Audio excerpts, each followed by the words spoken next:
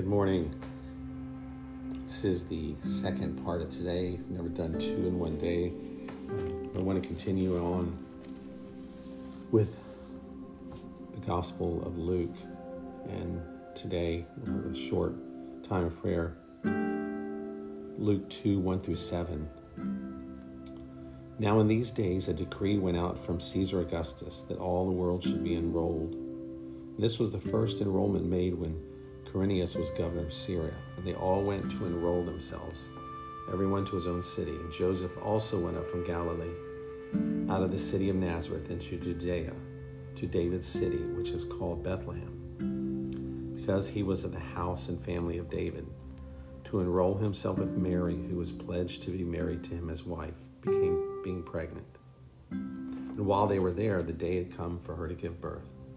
And she gave birth to her firstborn son. She wrapped him in bands of cloth, laid him in a feeding trough, because there was no room for them in the inn.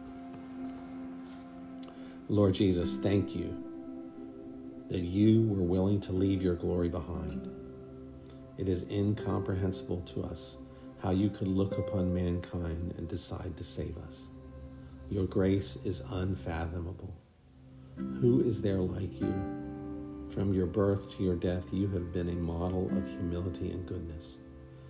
We ask you, Lord, to reveal any areas of our life where pride is still an issue.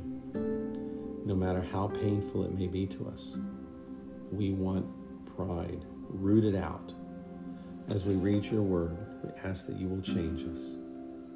We pray for humility and a heart that considers others before ourselves.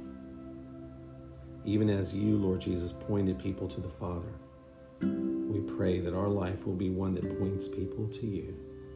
Amen. Thank you again for joining us for the daily audio prayer today. So, whether your day is blessed and you are taking God's word with you today and meditating on his goodness. And we will see you tomorrow. Bye-bye.